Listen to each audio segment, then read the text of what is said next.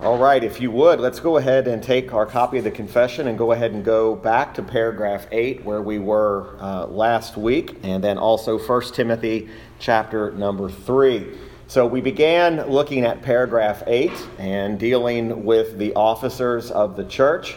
We are continuing in this chapter number 26, that deals with the church, and not only its establishment, but its function, its purpose, and also its head. And we've learned that, of course, Christ is the head of the church. Now, I do want to read paragraph 8 again. We dealt primarily just with the first statement, but we'll read the entirety of the paragraph again. A particular church, gathered and completely organized according to the mind of Christ, consists of officers and members, and the officers appointed by Christ to be chosen and set apart by the church, so called and gathered for the peculiar administration of ordinances and execution of power or duty, which he entrusts them with or calls them to be continued to the end of the world, are bishops or elders and deacons. So primarily last week, we dealt with that first expression, that a particular church gathered and completely organized. So we learned last week that a church is not just a church because people get together. Rather, it is a church because it is gathered and completely organized. It is not something that is just thrown together without any regard to its pattern.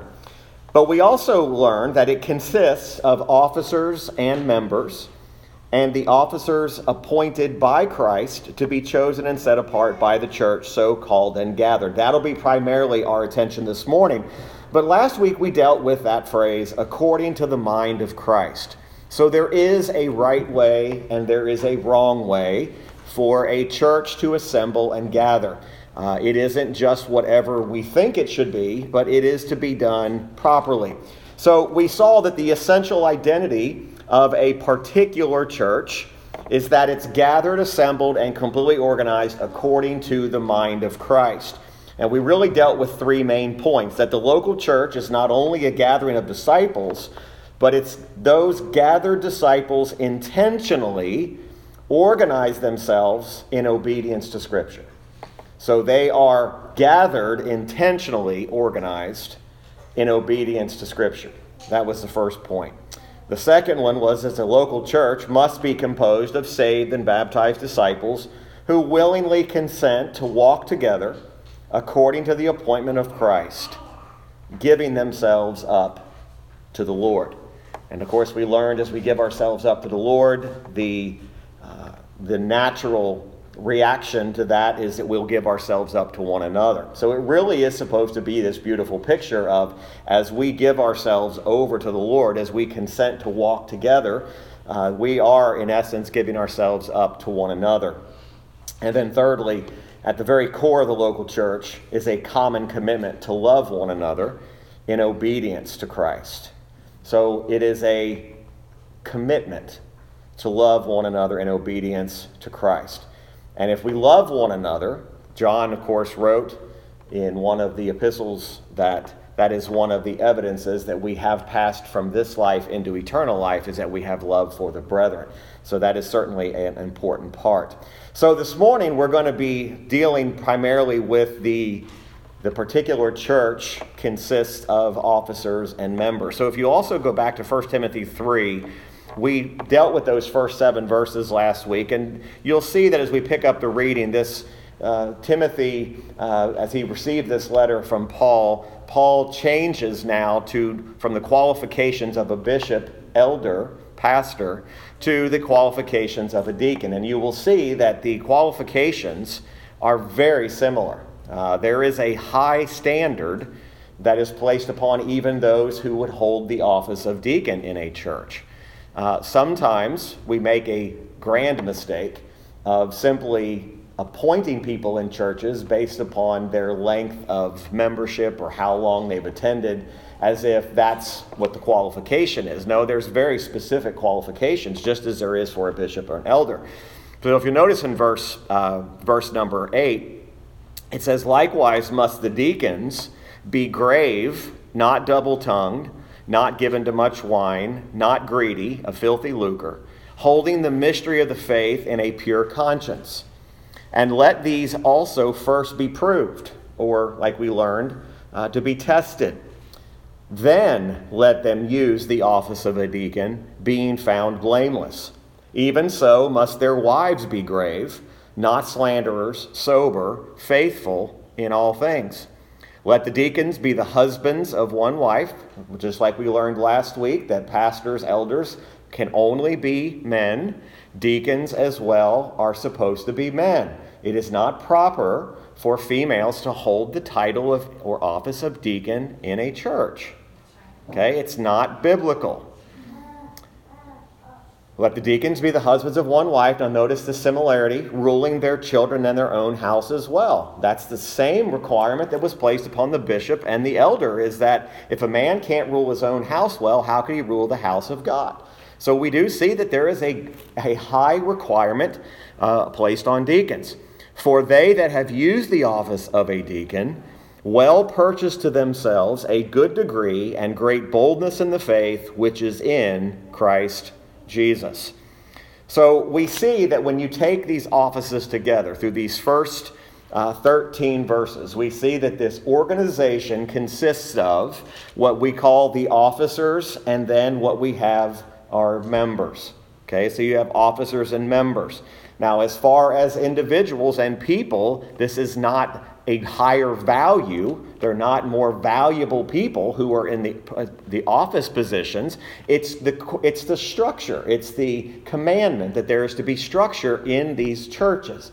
That's all it is. Not every man is going to be a deacon, and not every man is going to be a bishop or an elder. Now we did see that the man who desires the office of bishop desires, what did the very first verse tell us? That if a man desires the office of a bishop, he desires a good work. And I firmly believe scripturally that desire for the office of a bishop is put there by God. That is not man's desire. Man does not wake up one day and say, I want to be a bishop pastor. That is, the desire is given to him of the Lord. Certainly, there have been men over the years who've entered into the office of bishop, elder, pastor wrongfully for other motivations. We see it all the time. There is, and I'm going to say this carefully, if you look closely, depending on how you align yourself in religion, there's a lot of money to be made in some of the false churches. There are men making substantial amounts of money, so they desire the office because of the benefit that it pays them. I would submit to you, those are not truly God-appointed, God-called men. Those are individuals who are in violation of the filthy lucre. They're in it for the money. Believe it or not, you can make a lot of money in the ministry now if you will just align yourselves in the right way. But we see that carefully what the Bible does is that the confession does not place the government of a local church in any way, shape, or form outside of the local church. In other words, we are not to have a governing body. There is not another government, another church government, for example, over our church. We don't report, nor do we give account to any other governing body. I gave the example of the Southern Baptist Convention last week. That's an example. We don't report to them. We're not aligned with them. And right now, I don't think you should be aligned with them. I think churches should right now really consider whether or not they should be aligned with the Southern Baptist Convention, and they should leave that convention if it continues, especially the way it's going now. That sounds harsh, but that's the reality. The convention has completely lost its way. And so we're not aligned with that. So if someone asks you, are you a Southern Baptist church? We are not a Southern Baptist church. But we are structured according to what the Bible says we should be. So the government of the church occurs within the church. So it's embedded within the church itself. Okay, so the members, the officers, all of that is embedded within each particular local church. Okay? So the officers of a church, get this, the officers of the church are also members of the church. So I'm a member of this church, and so is my family. Now, that may sound strange to you, but there are churches that there are men who are sent to various churches who are not members of that church. They are simply there on an assignment. Sometimes and again, I don't mean to bash, but this is the way the Southern Baptist Convention has worked for a long time.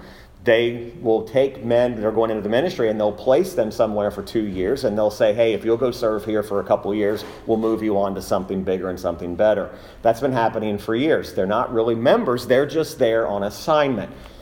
Now, I'm not talking about that it's wrong if, for example, a church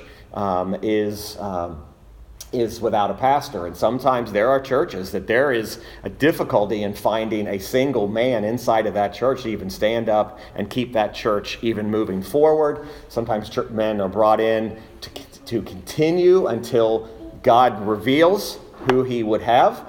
But there should be, at all times, the officers of that church should be members of that church. So government of the church is within the church.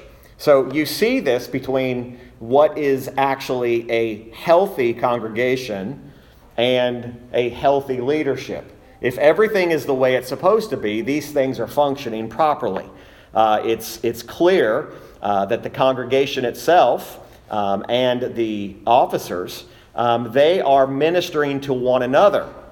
Okay? So officers, yes, bishops, elders, pastors are called to minister to you and called to be a pastor to you, but you are also called to minister in return to even those officers of the church and to one another.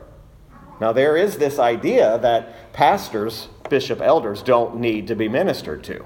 I will tell you, after a number of years in ministry now, yes, we do. There isn't a no desire for ministry because we are the ones that are called to minister to the congregation, certainly. But if it's functioning properly, everyone is ministering to each other. And so this is functioning in the right way. And when we do that, we're recognizing and lovingly submitting to what the local church is. But we're also submitting not only to the officers of the church, but we're also submitting to one another because the officers are in an attempt to lead you in the way that we should go. Now, when Paul was writing to Timothy, of course, we were talking about a time in which the churches were still being established. I mean, the church itself is being established. Now, there are churches that are planted every day. Thankfully, and Lord willing, that's something that we as a church want to be a part of, finding a place where a church needs to be planted. And we certainly would get behind that if it's correct doctrinally and say, how could we help another church somewhere in the country or somewhere in the world plant and get established and get started? Well, that's what Paul was doing when he wrote these letters to Timothy. He was reminding him, here's what the things should look like. Here's what the church should look like. And so he's dealing with every aspect of what the church should be. So the congregation fulfills the definition, of course, of a gathering. Okay? And within that gathering, intentionally organized, assembled people, the congregation can easily identify who the officers of that church are. Now, we're going to get into this over the next couple of weeks. Our church is in a period where we have been for a number of years, where we are praying and moving towards the biblical mandate of plurality of elders, which means having more than one elder. Right now, I serve in that office. I serve in that capacity. And it's not because we don't want to have it, but you can't just come out and pick somebody. There has to be a desire in that man's heart as well. And so to this point, God has not revealed that. So we continue to pray to that end. It was never intended that the entirety would fall on the shoulders of one single man. That was never God's intent. Now, there are churches all over this world that are doing it, and they're doing it out of necessity. There are men who are doing it because they want all the power, want all the authority. They're doing it for the wrong reasons.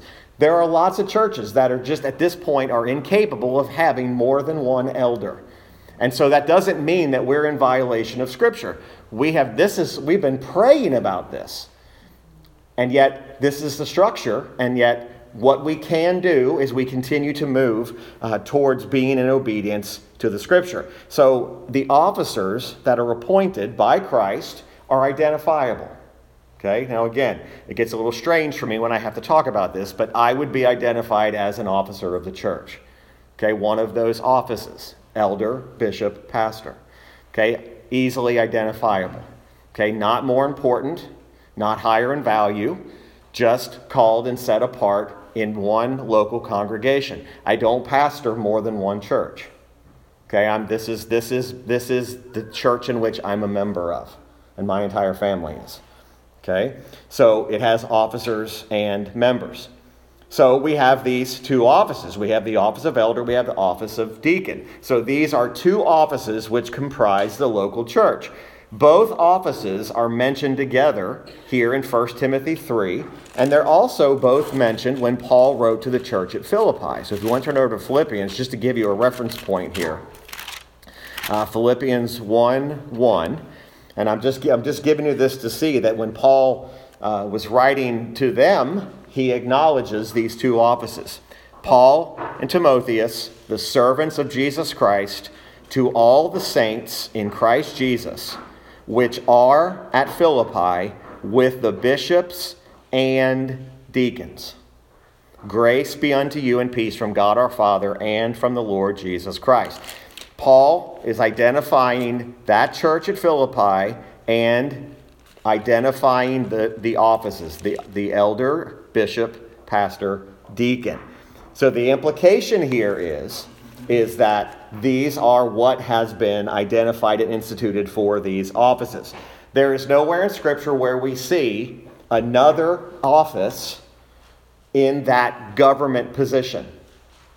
Okay, so we don't see, for example, an evangelist in that role of governance. Okay, we don't see it in any other form other than what's being mentioned here. Okay, so these terms describe the same office of elder. Okay, so we see that word elder, it's the same word that's bishop, overseer, or pastor. When we get to paragraph 10 of chapter 26, we're going to see that more in depth. But then there's also a reference to a shepherd. Okay, so all of these are identifying as the same office. Okay, so if you turn over to Acts 20, we were here a few weeks ago, but Acts 20 verse 7, it gives us, or 17 rather, Acts 20 verse 17 says, and from Miletus he, that's Paul, sent to Ephesus and called the elders of the church.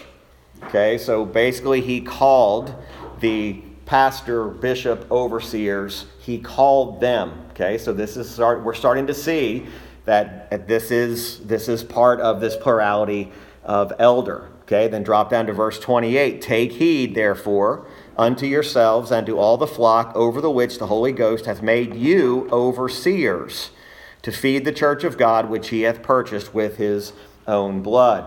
Again, overseer, elder, pastor, it's the same word. Over in Titus chapter 1, verses 5 through 7, we see this again. Titus chapter 1, verses 5 through 7. For this cause left I in Crete, that thou shouldest set in order. Okay, there's organization. The things that are wanting.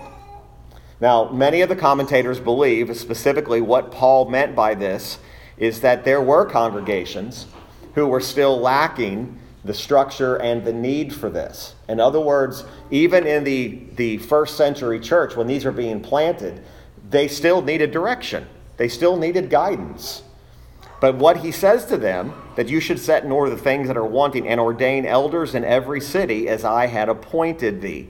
If any be blameless, the husband of one wife, having faithful children, not accused of riot or unruly. For a bishop must be blameless as the steward of God, not self-willed, not soon angry, not given to wine, no striker, not given to a filthy lucre, but a lover of hospitality, a lover of good men, sober, just, holy, temperate. Holding fast the faithful word as he hath been taught, that he may be able by sound doctrine both to exhort and to convince the gainsayers. Again, you see the role of the elders. You see the qualifications. You see the requirements.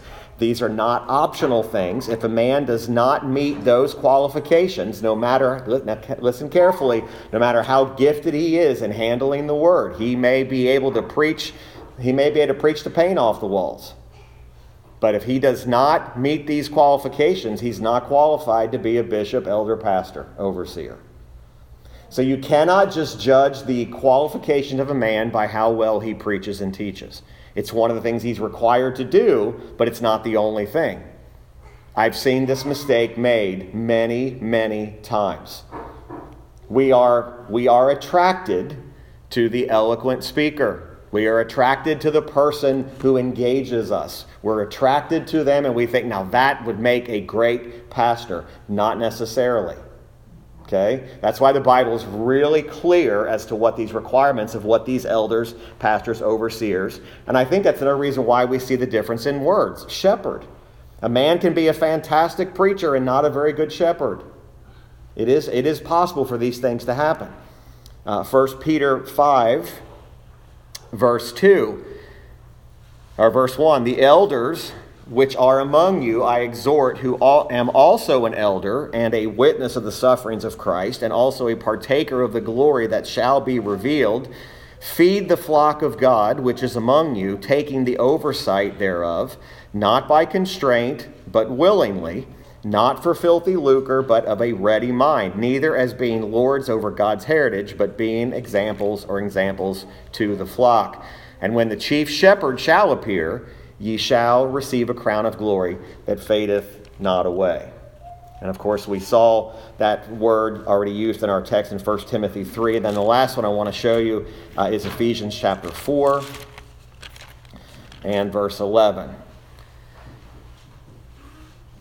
And he gave some apostles, and some prophets, and some evangelists, and some pastors and teachers, for the perfecting of the saints. We often miss this. The purpose. For the perfecting of the saints, for the work of the ministry, for the edifying of the body of Christ, till we all come in the unity of the faith and of the knowledge of the Son of God, unto a perfect man, unto the measure of the stature of the fullness of Christ. So we see that the qualifications are indeed heavy, but the qualifications also show us the beauty of the office, the beauty of why one of the many reasons God has given it to us is not just for the title, but because that is the structure, that is the pattern. So oftentimes, the metaphorical word that's most often used to describe a person who leads is a shepherd. So a shepherd sometimes it's referred to as a pastor elder because they, in a sense, lead. Now, sadly, this has started to bleed over into corporate America. Okay? The CEO of your company is not a shepherd.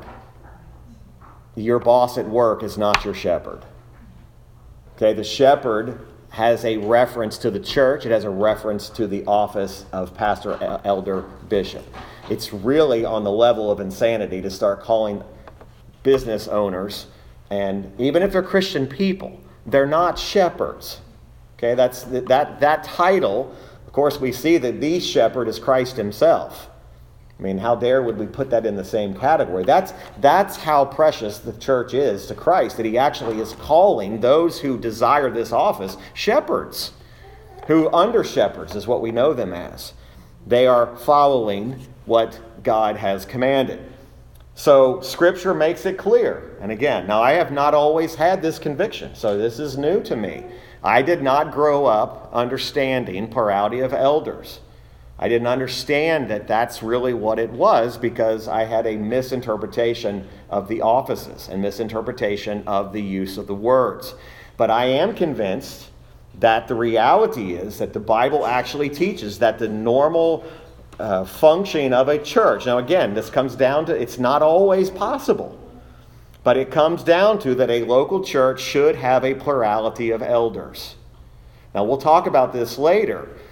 Just because we don't have men in that office does not mean that we do not have men who are capable of teaching and preaching and standing up before you. And we have been able to utilize that, and we're thankful for that. We're thankful that there are men in the church capable of handling the Word of God. but at the present time, they are not in that title. Okay?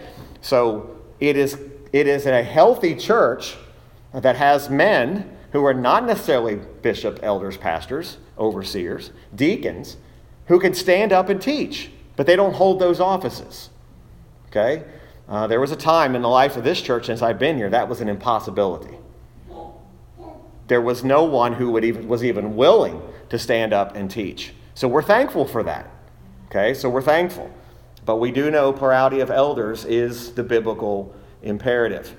So we see those two offices, elders and deacons. Now we'll get more into what each one of these even does more in the coming weeks. So continuing with that thought of plurality of elders, the New Testament does not present to us a local church that only has one elder per se, but rather the plurality of elders is seen in a number of different verses. Now some of these we already read, so I'm not going to repeat those.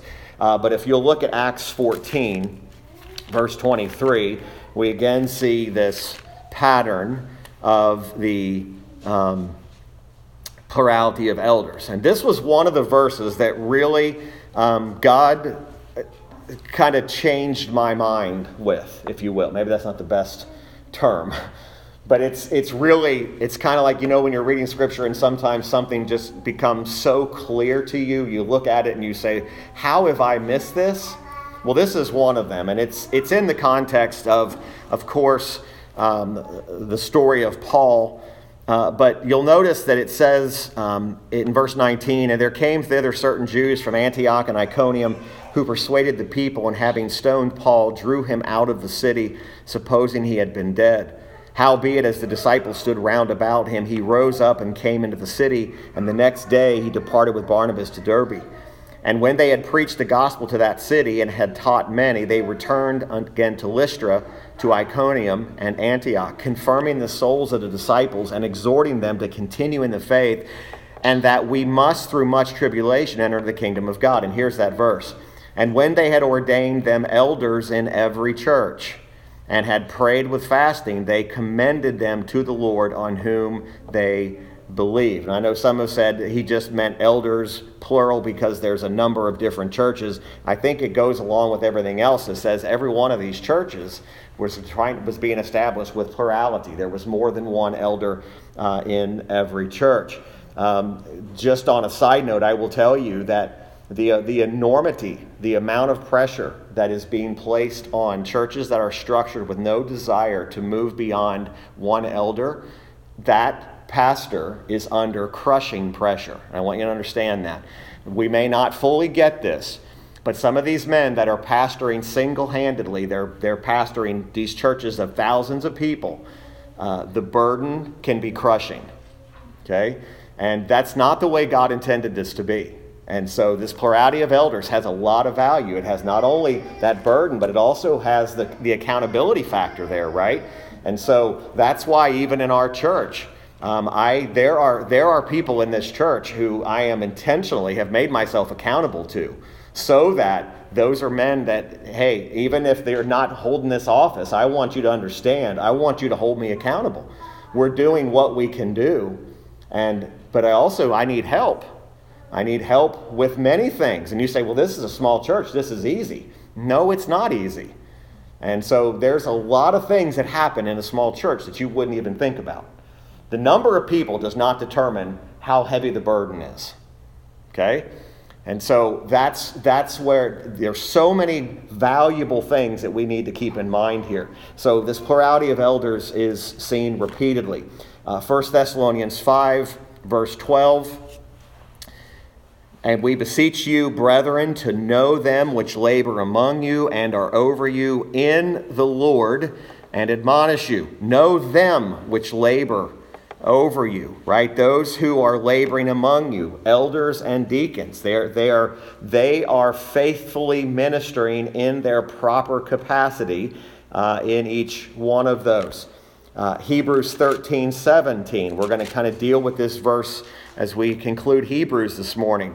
He says, obey them that have the rule over you and submit yourselves, for they watch for your souls, as they that must give account, that they may do it with joy and not with grief, for that is unprofitable for you.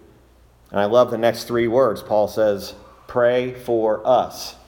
Right? If Paul was the writer, if Paul wasn't the writer, either way, he's saying we need prayer. Right? We need prayer. So we see this. We see this pattern. Then the last one is James 5:14. And this is to deal with those who are sick. Is any sick among you? Now notice this pattern. Okay, this doesn't necessarily happen this way in the modern church, but this is how it was put. Is any sick among you? Let him, that's the sick, call for the elders of the church, and let them pray over him, anointing him with oil in the name of the Lord. And the prayer of faith shall save the sick, and the Lord shall raise him up. And if he have committed sins, they shall be forgiven him. You notice that's very rare. Very rare do you see a call for the elders of the church, and very rarely even do you see the anointing with oil, right? But that's what James says. But again, look at its call for the elders of the church. Any sick among you? Call for the elders. Okay, that's more than one. Doesn't say call for the one elder, call for the elders. So we see that, and we are, by God's grace and in a desire to obey his word, that's where we're trying to get to. Okay? So we see this. So we see these officers set apart for the peculiar administration. Notice again in paragraph 8 now, the confession. Consists of officers and members, and the officers appointed by Christ to be chosen and set apart by the church, so called and gathered. Now again, this becomes a bit of level of controversy. All right, so who calls them? Who sets them apart? Now the confession writers, the position they're taking, and again, today is not taking one position or another for the sake of argument today. But you'll notice that it says these officers are appointed by Christ to be chosen and set apart by the church. Okay, so you see the congregation involved in this appointment and setting apart. But notice the order that the confession writers were very careful to identify. Appointed by Christ to be chosen and set apart for the peculiar administration of ordinances, execution of power or duty which he entrusts them with or calls them to be continued to the end of the world, are bishops, elders, and deacons. So we see, after we take all the evidence of the scripture we're looking at here, we see that they are called and set apart for the peculiar administration. In other words, they have responsibilities. They have jobs. They have things that they are to be about doing. Okay? So as we're going to see over the coming weeks, each church office, the office of deacon and the office of bishop, elder, pastor, overseer, has specific responsibilities that go along with each one of those offices. Okay?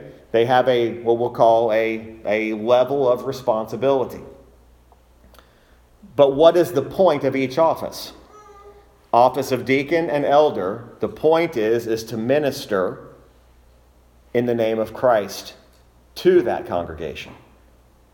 Okay, now I will tell you, probably the most misused and misunderstood office in all of church kingdoms today is the office of deacon. It's the most misused and misunderstood. If deacons actually were doing, in most cases, what the Bible says to do, our churches would be alarmed at what they've actually put on top of the elders doing, when it should be the deacons actually doing that, if it's structured properly, right? So part of the crushing burden that pastors are feeling is because they're not only doing the work of a pastor, they're doing the work of a deacon. They're carrying both weights.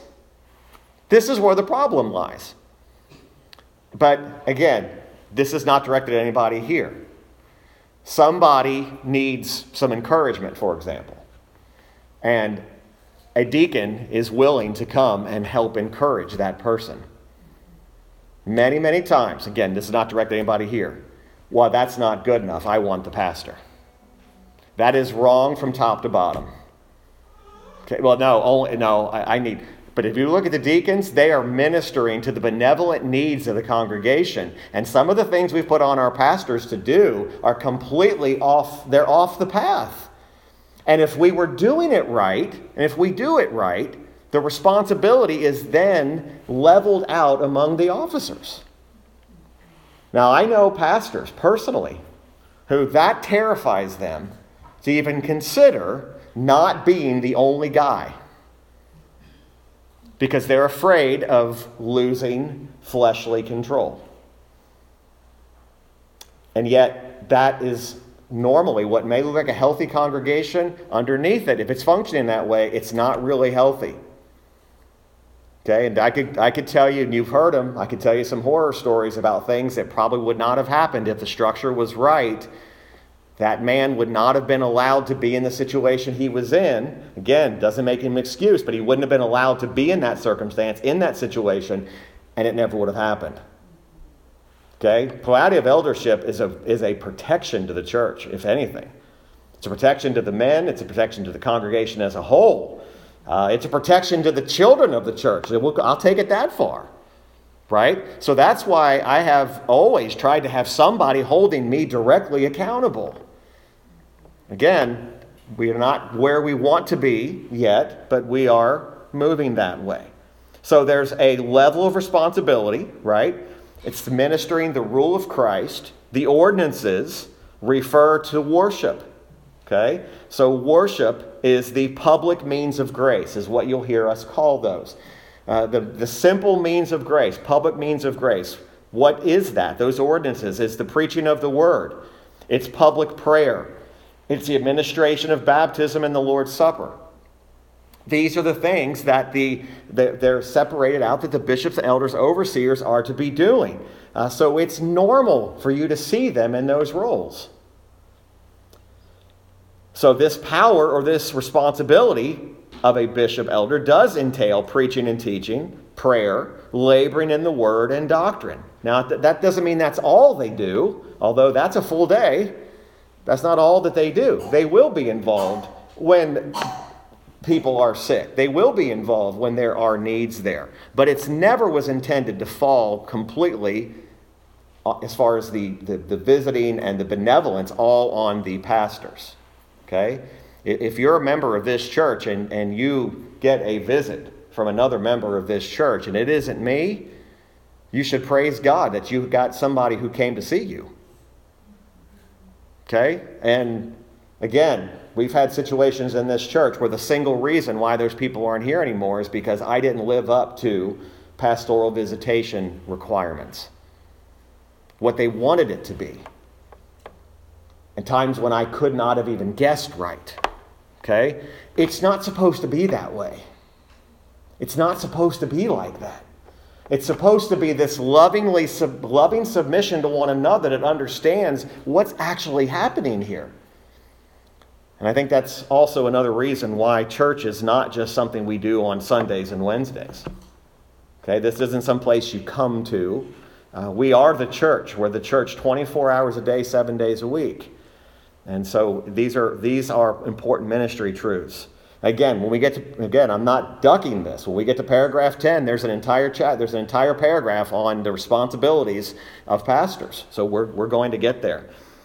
So there is a similar description of the work of a deacon, and that also is crucial in the care and caring well, as far as how Christ would say, to care for his flock.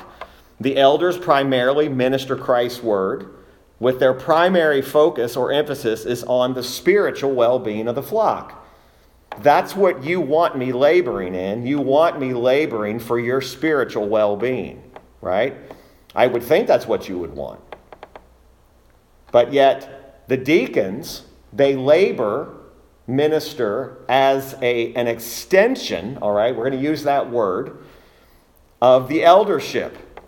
Okay, and the extension means that they are primarily responsible for the benevolent compassion of Christ to the needs, attending to the more material concerns. Now, this doesn't mean that that's a lesser thing. And folks, this is where people get this all messed up. It's as if you caring for my spiritual needs is not as important as you caring for my material needs. And because you as a bishop, elder, overseer are not meeting my needs in both of those areas, the deacons or men who can be identified in that role are doling out that compassion. That's their role. So it would be fully within the boundaries of a healthy functioning congregation that if you were in need of something, for a deacon to show up at your house, and your response should not be, well, where's the pastor? I am not the only one that can meet the needs. Now again, there are times, and there are many times, and some of you know this, and I'm not saying this to my own pride at all, but there are times when you have called me and I've been right there when you needed me. And it's not like I'm sitting here saying I will never be in any of those material situations. I'm just telling you there is a structure to this. And when it's functioning right, that's what we're looking for. So this meeting the needs, the material needs by which the church is been given, this helps accomplish all of the different tasks. Now in Acts chapter 6, again, it depends on who you talk to. There are different opinions about this. I take the position that this is the establishment of deacons. Okay, it's in Acts chapter 6. Again, we're not going to get into a great debate today of whether or not that's what you think or don't think. This is the position that I'm taking, is that this is one of the ways in which the distinction between these two offices was given. In Acts 6, verse 1, it says, "And in those days when the number of the disciples was multiplied, there arose a murmuring of the Grecians against the Hebrews, because their widows were neglected in the daily ministration. Then the 12 called the multitude of the disciples unto them and said, It is not reason that we should leave the word of God and serve tables." Now again, please don't say that they were saying we are way, way above serving tables. That's not what they were saying at all. But they were being forced, because of the need, to leave the ministry of the word for very important, needful things. Okay? The taking care of those who were widows indeed. And by the way, widows indeed is what the scripture teaches.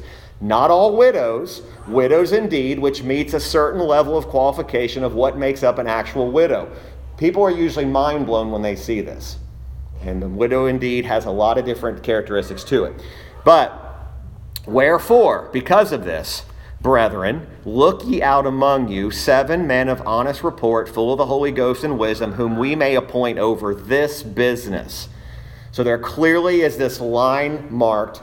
This is what their role is, to carry out this business of serving tables and dealing with the neglected widows who are widows indeed.